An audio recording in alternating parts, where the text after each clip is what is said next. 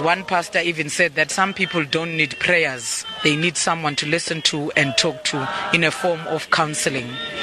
So they've urged even churches to not just give prayer, but talk to congregants and look at people's state of mind, especially parents, and especially young parents, because there is no formula in parenting. They don't know. And especially with this mother, they are saying that she might have been going through severe depression. And people take depression lightly. They don't know the causes or how to react when they are going through that stages. So the pastor's coming to the fore here saying that churches must look deeper. When people go there and they sing and they cry, go closer to that person, talk to that person, find out their background and get to the root cause. Don't just assume that because they are crying at church, it's the prayer or it's helping. Talk to them, offer counseling. So that is the message here that has been led. But of course, we haven't heard a medical person saying that she is indeed suffering from depression, but depression cannot be ruled out in this case, as we hear that she was very much close to her children and loved all 4 of her children as young as she was. Coming from the Pretoria Road Cemetery in Witbank, it is the funeral of the 4 children that are alleged to have been poisoned and murdered by their 24-year-old mother. The children are being laid to rest without the mother present because she's still in police custody. And that was our reporter Sibongile Mkani-Mpolweni earlier today during the funeral proceedings. Joining us now for the latest is our reporter in Mpumalanga, Motsibi Wamonereng. Motsibi, good afternoon. Tell me, was the mom present at today's funeral proceedings? Thank you very much for having me. She was not present. Remember that she's currently in police custody. Mm-hmm. She appeared before the magistrate court in Witbank yesterday, and the case has now been postponed to next week, Monday, where she will be applying bail. So she was not present at the funeral. Okay. Well, take us through today's funeral proceedings.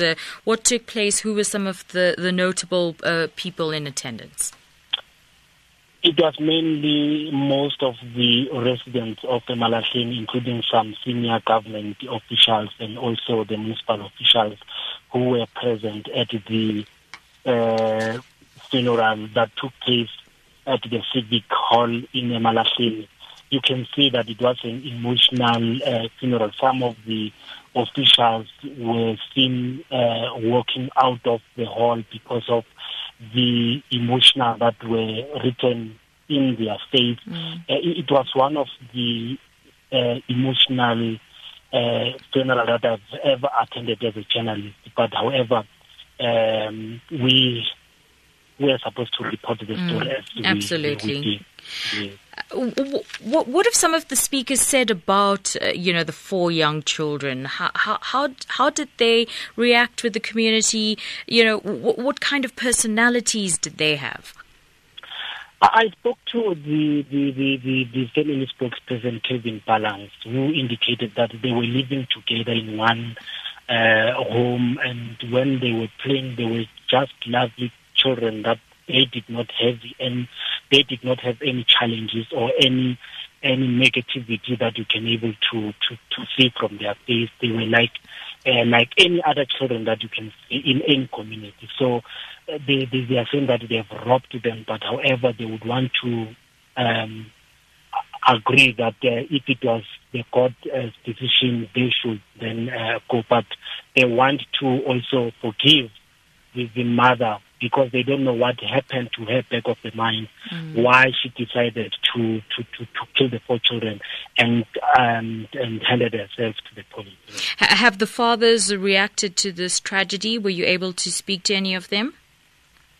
Unfortunately, as I've indicated earlier, that it was one of the emotional funeral, we could not even speak to the father, but they delegated the spokesperson that we can speak to him, because I think he's the only person that can able to relate and able to talk to us. But the Mpumalanga provincial government, including the Emalahleni local municipality, have condemned such incidences. They even called on communities to say if they able to see such suspicious incidences like this, they should at least, or either see stresses like this from various communities, they should at least report them to local social workers, because they do have such offices in all the areas. So they should not just wait up until such incidences occur, because today we are talking this, tomorrow we might talk something else. And when I spoke to the executive mayor in Namalach, indicated that in December the same thing happens in one of the area in Emalahleni, where tomorrow they will then have to prepare the funeral of a children who was also killed by their mother, and subsequently two of the children, in fact the children were three, two of them they perished or they passed away because of such incidents. They gave them poison, and the mother gave them poison, and it's uncalled for. So that is why they said that communities must unite against such incidents. And Motsibi, very briefly, do we have any idea if other members of the bereaved family are receiving any support, emotional support, some counselling perhaps? The NEC said their social workers will be available to assist and give counseling to the family. Remember, it's something that happens just after the Christmas Day. So obviously, the provincial government says that they are prepared. They will deploy their social workers to work closely with the family so that they can give them comfort and also counsel them, so that they can able to allow this emotional situation to go through.